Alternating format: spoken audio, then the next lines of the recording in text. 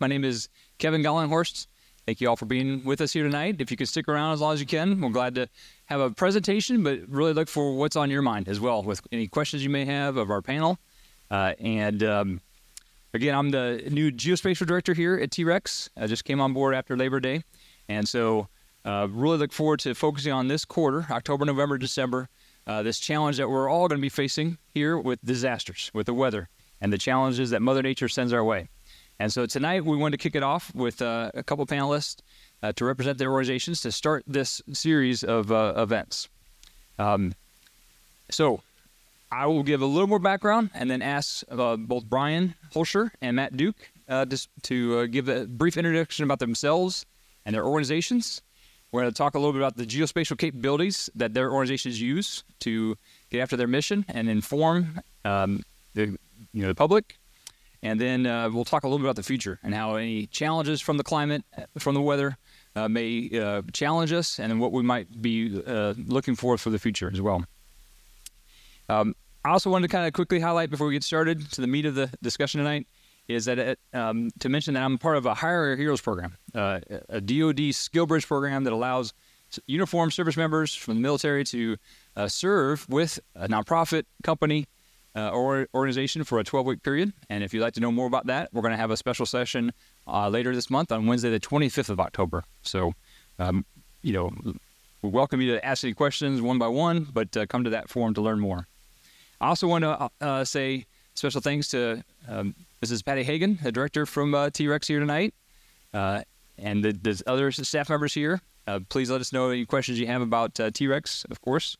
Then also for Adam Simmons for all the support for the event and in the past and in the future with his Project Geospatial. So if you have not used Project Geospatial as a resource, please check it out. And this session tonight is being recorded and will be available shortly. So for now, I'll focus on my task at hand for tonight's Geosaurus, and I have a couple last admin announcements here. So we have made time for questions. We did have a third panelist from the Missouri Department of Transportation. Couldn't be in person.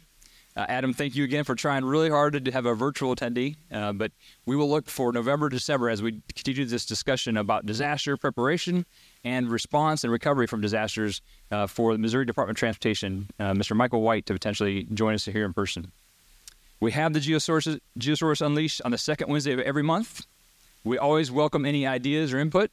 In the new year, we're looking for a new theme and a new strategic partner to have these quarterly 3 sessions at a time. So if you have any recommendations or know any organizations that would like to be involved, the goal would be to have government organization, academia, and then industry, whether it be entrepreneurs, startups, which is a special focus here for T-Rex, or small businesses that are partnering with medium, large-sized companies here to support the community, the region, and the nation. All right, the last couple things. T-Rex does send out a monthly newsletter. We have Noah here, our marketing director, and we have opportunity for members of T-Rex to publicize events that are coming up there. So if you would like to get the newsletter, please let us know, and we'll get you on the distro. We're also on the main social media platforms: LinkedIn, X, formerly known as Twitter, Facebook, and Instagram. So feel free to follow us there to keep up with any future events. And finally, we would normally follow tonight with tomorrow night being Agritech Thursday, taking a pause for this month. But again, we really look for the second Wednesday and Thursday to be both Geosaurus Unleashed and Agritech Thursdays in the future. So with all of the background, thank you all again for being here and taking time out of your evening. I'd like to start with a little background. And what we had initially planned to go down the row and do intros and talk about the organization, and then kind of talk a little more about geospatial capabilities for each organization. But we're going to, kind of mix things up. And I'm going to start with Brian, and he's going to give his personal background, how long you've been with Metropolitan Sewer District, a little bit about the organization, and then some of the geospatial capabilities you use, and then look into the future, right? So, and appreciate you being here tonight, representing what you're doing here in the city, St. Louis County, and the region. So, Brian, I'm going to turn it over to you. Thank you, Kevin. So, about me, okay. Graduated from Washington University here in St. Louis. Came to MSD in 1995. Prior to that, I was the area manager for one of the AECOM companies, the consulting engineers. Started at MSD. I've had 5 positions since I've been there: manager, construction, assistant director, and now I've been executive director for 10 and a half years, and I've got 8 months and 20 days left till I retire. So that's kind of my history as to how I got here. What MSD is. So MSD is a public entity that's created under a provision of the state constitution. It was put in place by the voters. We're able to serve the city and county of St. Louis. However, we only serve those areas who ask to be annexed into our utility. We don't go out and ask folks to be part of that. We do have the 4th largest wastewater and stormwater system in the country. We obviously don't have the 4th population, but that amount of pipe has to do with, I think everybody's aware here, kind of the fractured nature of the way the area developed. MSD's service area one time was serviced by 79 wastewater utilities in a 520 square mile area. So you can just imagine what that looked like. And unfortunately on the wastewater system, the amount of pipe is what drives a lot of the work we have to do to meet the Clean Water Act. Right now we have about a 520 square mile service area. It's all the city of St. Louis, about 90% of St. Louis County, out to about 109 in Wildwood. So if you took a look at the geography and see what it looks like, you go west of 109, everything kind of falls towards Pacific and Eureka. Doesn't fall towards us. So that's the limit of our boundaries. 1.3 million customers, about 1,000 employees, and we have a 6-member board of trustees. 3 are appointed by the mayor, 3 are appointed by the county executive. Once appointed, then they can't be removed, and they're actually very good at what they do. You can imagine that 3 and 3 was at the time, if you think about it, in 1954 when the city was the economic driver of the area, and now it's switched around, and to their credit, we've maintained that 3 and 3 mix, and it actually works pretty well. Good. Well, I will highlight when you got customer of MSD before you do. Brian, is there some background on geospatial PPAs they use, like planning, monitoring operations day to day, and then also communicating with how do you and you don't have to go into detail, but do you have a specific part of your organization that focuses on that? Yeah, we actually have a GIS department that's within our a GIS group that's in our engineering department.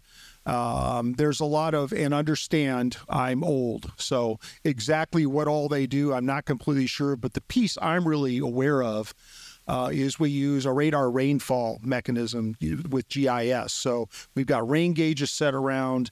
We take the reflection coming off of the radar. We calibrate that with what we see on the different rain gauges, and then they go through a calculation. It allows us during any certain storm to understand the rainfall events in very small, discrete areas, which is really important for us. And then it allows us to recreate and just model, okay, did the system work correctly? Should it have flooded here? Should it not have flooded here? What are we looking at? So that's probably the biggest mechanism. I'll get into later exactly what MSD does. I think I mentioned wastewater and stormwater, but it's stormwater drainage. So we are not the flood control entity. That's the city of St. Louis. That's Valley Park and their levee. That's the levees and flood control along the Missouri River. It's the individual floodplain managers throughout the area. MSD has a role in providing funding, but most of our reaction to flooding events is usually after the fact, understanding what happened, when and if eventually, I'll get into this later, funding becomes available, the St. Louis can do something with that. We would.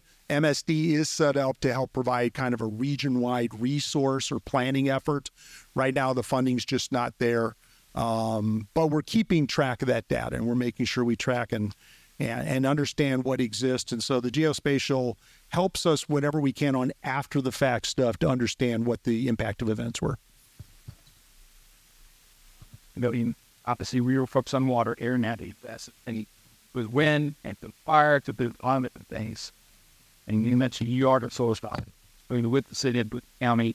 I'm already different from that, making a bit with so I'm for the years how they respond, making blind to events. The St. Louis district here, and man, such a great proud of the work we do on the main side of this river, Missouri, Illinois. A big part of this we walk.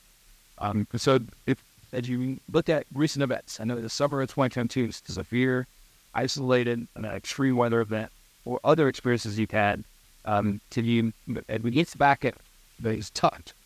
30 years ago was flooding great, and then it made improvement since. As you look forward, what's technology for what you working with for at the work could there be help from other agencies you could collaborate with, knowing that you don't. Yeah, sure. No, and I'll expand on that. And since I'm surrounded by the Corps of Engineers, I do want to thank them. They're a big partner, not in the large flooding issues they have, but in the combined sewer overflow, those kind of discharge issues. The Corps has been a great partner in helping us serve our constituents, especially those in North City and North County. And it's been a great partnership we've had, I think, for 20 years now. So it's worked out very well. So what we're seeing and what goes on. So to give you a frame of reference, and I use this especially at the public we talk to, prior to the storms in 2022, MSD had reported to it $700 million worth of flooding and creek erosion issues that were unfunded. That's before the flood in 2022.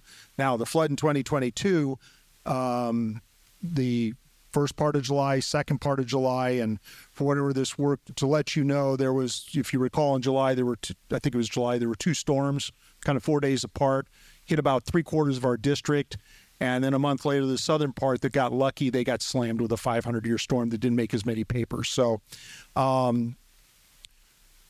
that's an addition to. So I'll hit first simply the typical problem. What we're seeing prior to like the 2022 type event is we were getting little pockets of 500-year storms hitting us.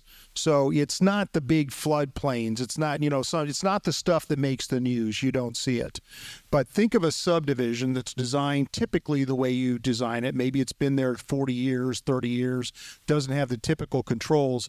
Nobody thinks about, they think about, hey, the storm sewers are here, the ditches are here, everything goes around, my house looks safe, I'm great. Nobody's thought about the 100 and 500-year mass event that occurs. And that poor house that was located in the little low area, that when the 500-year storm comes that nobody thinks about, that's where all the water in the subdivision goes flying around either side of the house. We have a lot of instances. That's what was really happening before us in 2022. We were seeing isolated events. And there's other isolated type pieces like that occur. The city of St. Louis, or not city of St. Louis, the whole area, at times, stormwater and wastewater, unfortunately, was disposed of in sinkholes. So these big drainage areas of sinkholes. The problem with sinkholes is sometimes they work, sometimes they don't.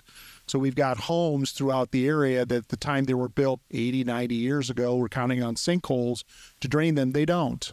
And we get a big storm, it fills up, and they get 4 feet of water on the side of their house. So we got that kind of issue.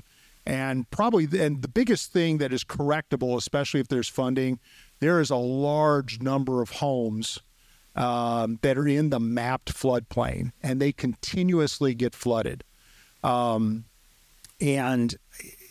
MSD, once we get a chance to get involved, obviously the Corps of Engineers works with us on that as to what is the problem, if it's large enough. I'm not really sure what the parameter is, but there's places where the Corps can help us do the studies. What are the solutions? I think our tact has been moving forward. Doesn't require a lot of technical information, but if you've been flooded, Mother Nature's telling you maybe you shouldn't be there. And it's one thing to engineer, and the Corps works with us on these all the time. There's always an engineering solution that takes care of a piece of it. But I will tell you, once you do some work, if somebody still floods every 20 years, they kind of don't care what the payback is. They just don't want to be there. And so if we ever got any flooding, we want to do that. I think this last storm did that. And the one thing not to forget about also is they also increased the instances of creek erosion. So past building practices, detention basins are great. They keep flooding from happening, but they keep the creek filled for a longer period and causes erosion. And these larger storms are just making it worse. So those homes that we're talking about to try and protect there, it's not that they get flooded, but the creek erodes. And if you don't do something about it, the creek erodes and the building eventually falls in the creek. We've had homes that have had to be condemned by the municipalities because of these types of issues. And It's sometimes hard for folks to see. Sometimes you don't see it coming, and it's a difficult communication, quite honestly, a somewhat difficult political issue to have a municipality remove tax-generating properties from the floodplain. It's a very hard discussion that we keep having with the area. So I think, forecast, one last thing, you get to hear the non-sales pitch. So one of the things I mentioned, the disjointed way the area was developed, and I think everybody's familiar with the correct or incorrect parochialism that is in the area. So MSD was set up to help resolve some of these issues regionally. We think it's a good issue. We know that we've got the public coming to us. Please help us solve this. The last time we tried to provide a fund to solve this was in 2019. It got voted down 53 to 47. So MSD doesn't have a fund, and we're really a good regional source to help prioritize that stuff. So I would just encourage everybody, it will be on the ballot again in 2024, a measure to generate dollars to start addressing these issues, especially the low-hanging fruit like people who are in floodplains or in flooding every 3-4 years. So I am not advocating that you say yes or no. I'm just asking, we try to educate people as much as we can. I'd ask, educate yourself, understand what we're asking for. You may decide it's not a good idea, but if you decide, we want you to go to the ballot box educated so you vote yes or no for the right reason. So that's the only sales pitch I had. So just brief intro of myself and USACE as an organization. Again, my name is Matt Duke, as Kevin said. I am a PLS, and I'm a GISP within the geospatial community. Spell is that. All right. So PLS, professional land surveyor, licensed professional land surveyor, and GISP is a geographic information system professional. So license and certification within the geospatial community. And so I'll talk about my background here real quick. But one of the things I've tried to do throughout my career is, I didn't want to just be a cartographer. I didn't want to just be a developer. I didn't want to just be a surveyor. I've tried to take college level courses, be involved in the geospatial aspect within the private sector and, coming into the government in all aspects of geospatial rather than just, one little niche. So that way I can cover a lot of lanes. And I think it's helped me to get where I'm at now as we'll go through. So undergraduate degree from Bloomsburg University, graduate degree from George Mason University. Started my career with Parsons Engineering. There I was a GIS analyst. Worked for, I believe it was called at the time, Tickham Live, then it was Tickham Ranges. I think it's called something else now, but through TRADOC. As a 20-year-old, I got to travel the world going to Army and Marine Corps installations, surveying in live fire ranges, training facilities, and then making base maps and the military installation maps for our military. So as a 20-year-old, got to travel all over the world doing that kind of work. Some places were very nice, as Kevin will tell you, some weren't. But, as a 20-year-old, it was probably the best job I could have ever had. So did that. And then as the nature of it, I was a contractor, it kind of gets squirrely. So I was like, all right, I want to go into the government and be on that side of the fence and see how things work. So took a job with the Army Corps of Engineers, was in Galveston, Texas, Galveston district within USACE. Was down there 5 years, doing, again, geospatial work. And then I crossed over into the survey side, a hydro survey chief in Galveston. You think about it, all the different ports on the Texas coast and even up into Louisiana. Very critical role down there with all of the oil imports and everything we have going on. So it was a very exciting experience. Got to live through a couple tropical storms, Hurricane Harvey. So that was an event. And then from there, came up to St. Louis here to take on a role in geomatics and photogrammetry. So I was up here for a number of years, and then just recently, last year, I started with the UCOP program out of USACE headquarters. So the UCOP program, what I'm here to talk about, is an enterprise program within the Corps of Engineers, and what we do is we have an enterprise geospatial program that's rolled out to the entire Corps of Engineers for everything from data collection, data management, aggregation, mapping, visualization, all sorts of elements of that. So yeah, again, UCOP, the USACE Common Operating Picture, enterprise program within USACE. So one of the things that we focus on is the emergency management side and the EOC, the Emergency Operations Center. So within the Corps of Engineers, of course, you have a government structure, a headquarters, you have different regions throughout the United States, and then you have your local districts that we'll call them. So what we do within this enterprise system is we provide the framework and a location for all this data to be consolidated, so that way the data that's being seen at the district is seen at the region, is seen at the headquarters. So that way there's one kind of view that everybody's seeing, because especially in an emergency, you don't want to look at a green map and a red map and a blue map coming from all over the country. You gotta have some kind of commonality to it. Now, as you go from district to district, they will tell you right away that they are special and they have, they're unique and that type of thing. But, there are commonalities between it. We have business lines within the Corps of Engineers. There are some similarities. So, when we're presenting to those general officers in DC at headquarters, they need to see some kind of similarity between what's happening in St. Louis district versus Galveston district versus Omaha district, all over the place. So, so what we have is, within the EM community, again, all of our data is consolidated within the UCOP framework. So, as I said, we have the data in there, but what we're trying to do is do more than just be an enterprise. Everybody talks about geospatial enterprise. We have a server, all our data goes on there, yada, yada, yada. But what we're trying to do is make sure we have templates and systems available, again, for emergency management. So that way, when the Mississippi River floods, we're not floundering around trying to figure out how to build maps and present all this data and project it down to headquarters or division. We have these templates ready to go. You snap them in, and then you start adjusting on the fly rather than building from scratch. So an example would be, we had low water last year, I believe it was, a year and a half ago maybe. So went through, built a bunch of templates in there. The St. Louis district, Vicksburg district, all the way down the Mississippi River, built these templates, designed all of these different reporting mechanisms for the districts to report to the divisions, the regional offices, and then to report to headquarters, so that way they could see what was going on. And then this spring, boom, went right back into low water.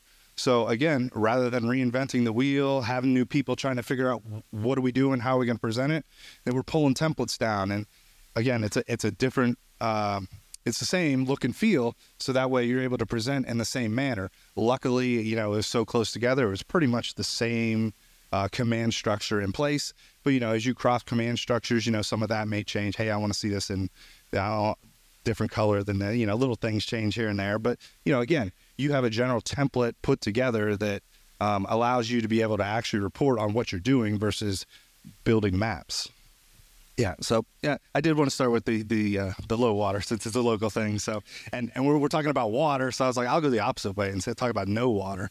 So, but obviously hurricanes are a big prominent thing on the news. Everybody sees them. Everybody panics whenever they're coming ashore. You have a lot of effort going into that. You got winds, you got water rising, flooding, flooding coming from both directions, from the rain coming downstream and then the water coming onland. So that is a big kicker for us in UCOP and within the EM community. So one of the things, again, building templates and systems, we have things at the ready to deploy whenever those events happen. And what we have is emergency support function number 3. USACE is tasked through FEMA to go out and respond to different types of engineering events. So most notably after a hurricane, there's temporary roofing, temporary housing, debris removal, infrastructure assessment, temporary power. That's the one that goes all the time. I don't know why I didn't think of that one first. So, but yeah, so we have all these different functions that we support FEMA with. So again, those are supported through the UCOP. So what we have is, again, templates and systems built in place. And I'll use the roofing as an example because we have a really complex system. We called it BRMS, the Blue Roof Management System. So it is a system where we can actually go out from start to finish. We have a public-facing site where people can go out and say, hey, my roof was damaged. You know, the insurance company can't assess it fast enough.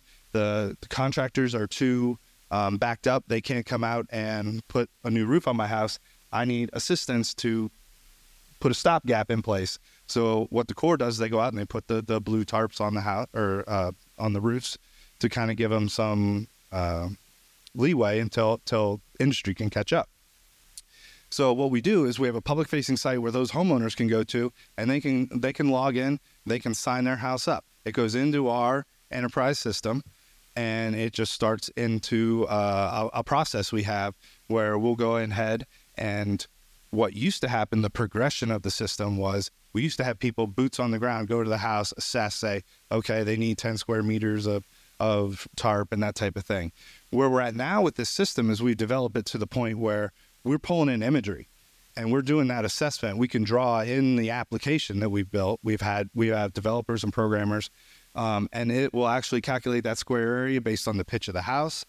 And then we're able to send out a work order to our contractors, and they are able to go out and put that roof on. So what is that doing? That's saving time. So now instead of, we have a metric, and I was trying to look it up beforehand, but say it was taking, 10 days to get a roof on before. But now with this automated system through imagery that we can have anybody anywhere in the Corps of Engineers in the country going out and looking at this imagery, assessing that roof, and then sending it to the contractor, we could have a roof on in 7 days, 6 days. I don't know the exact number. Don't quote those, but it has definitely been an improvement.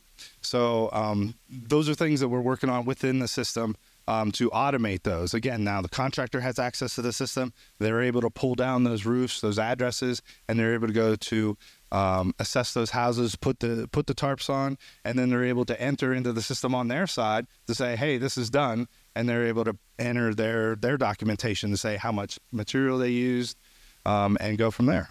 So we do that with several of our ESF3 programs. I was looking at some different things. We're going to go to the next slide from this one. But so things that we're looking at within the UCOP community for future, what we're trying to look towards predictive analytics. We're trying to get past just doing what's in front of us and wait until we get hit and attacking. We want to look at, okay, here's the storm's path. How many houses are going to be affected on this?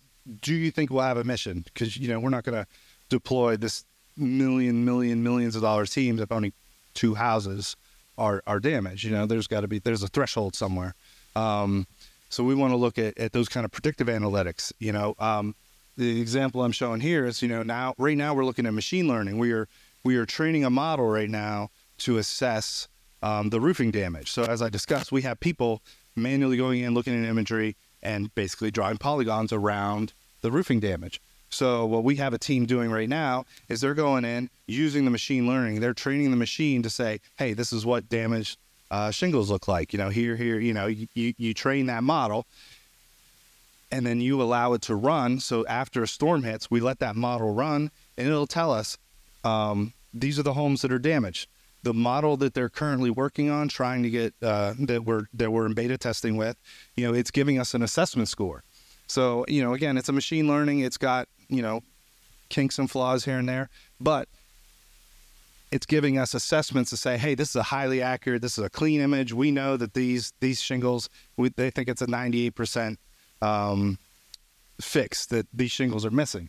So we can send those teams immediately to those sites and say, hey, go put these roofs on because we're very, very confident that this is a correct assessment on the house.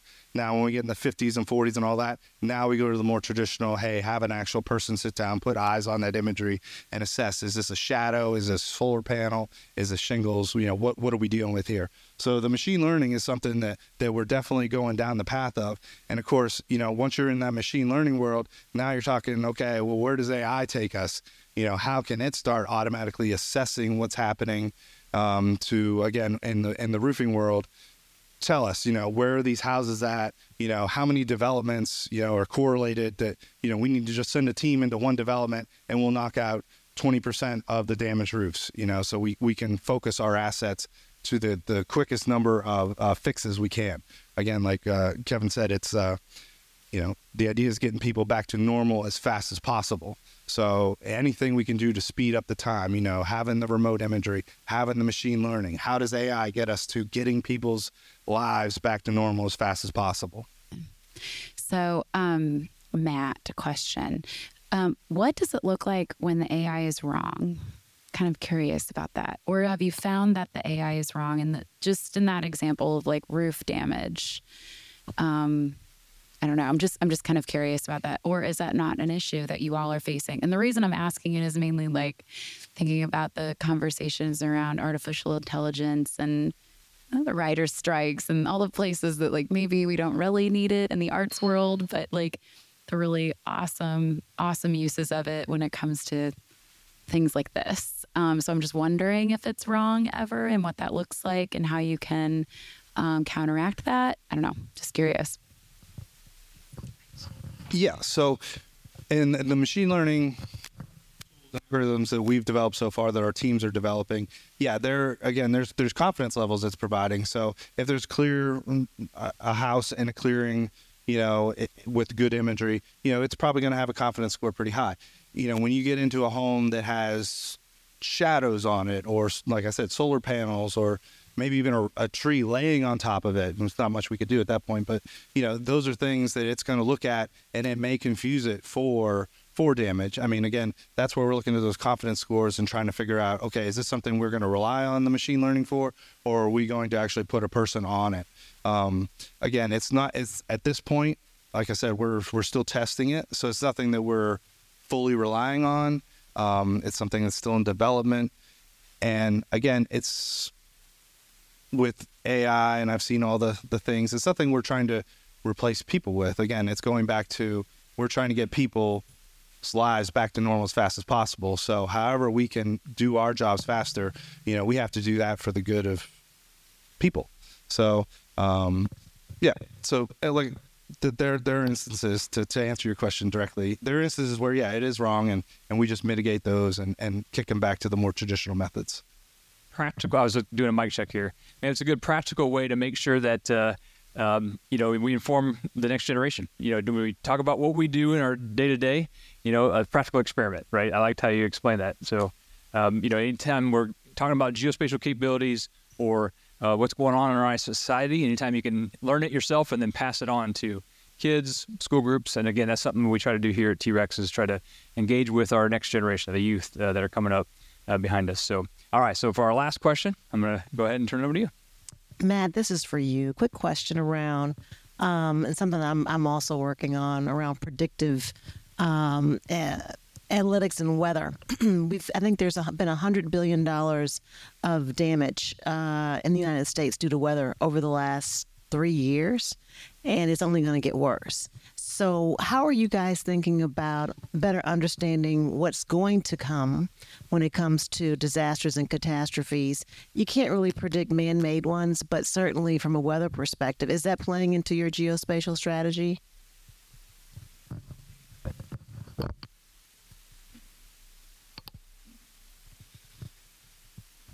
So weather factors in, again, we're more in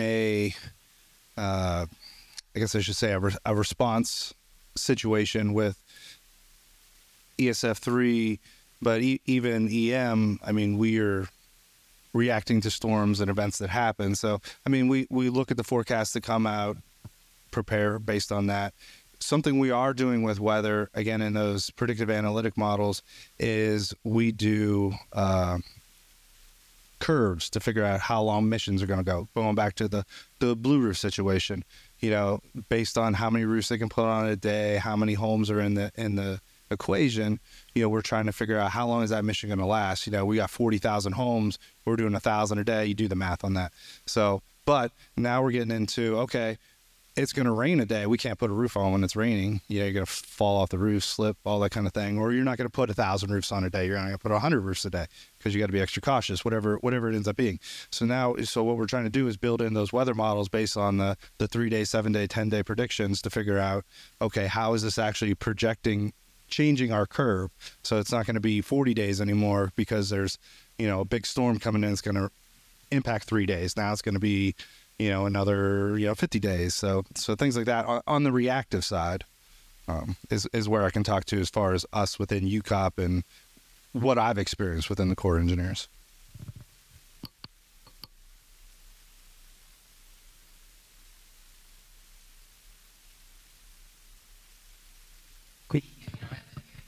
Thanks for the question, and thanks, Matt, for your answer.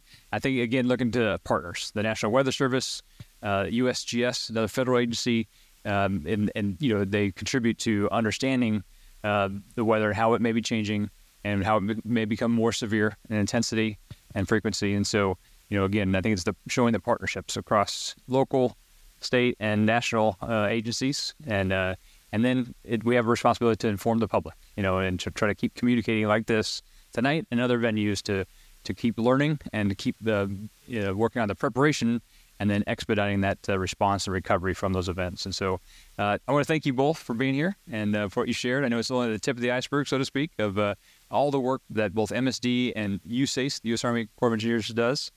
So we'll be sticking around here tonight. So if you didn't get enough T-Ravs or drinks this evening, it is Wednesday. So if I haven't pulled out the whiskey yet, we'll have that now or in the future. Please help yourself.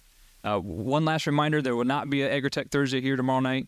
And then another forum that I didn't mention, but once a month, the St. Louis Area Working Group of the U.S. GIF meets. And so later this month, on Wednesday, the 25th of October, that afternoon, USGF will be at Wash U. And again, later that evening, we'll be hosting an event here talking about the Hiring Our Heroes program. So if you want to know more, let me know one-on-one, or please join for that session. There will be a group of veterans here in the upper Midwest, St. Louis, all the way up to Chicago, that are looking to wrap up their career and finish here and looking for companies and organizations to be a part of. And so I'll put that one last plug in there. So thank you again for your time, and look forward to continue to network and socialize with you this evening. Thank you.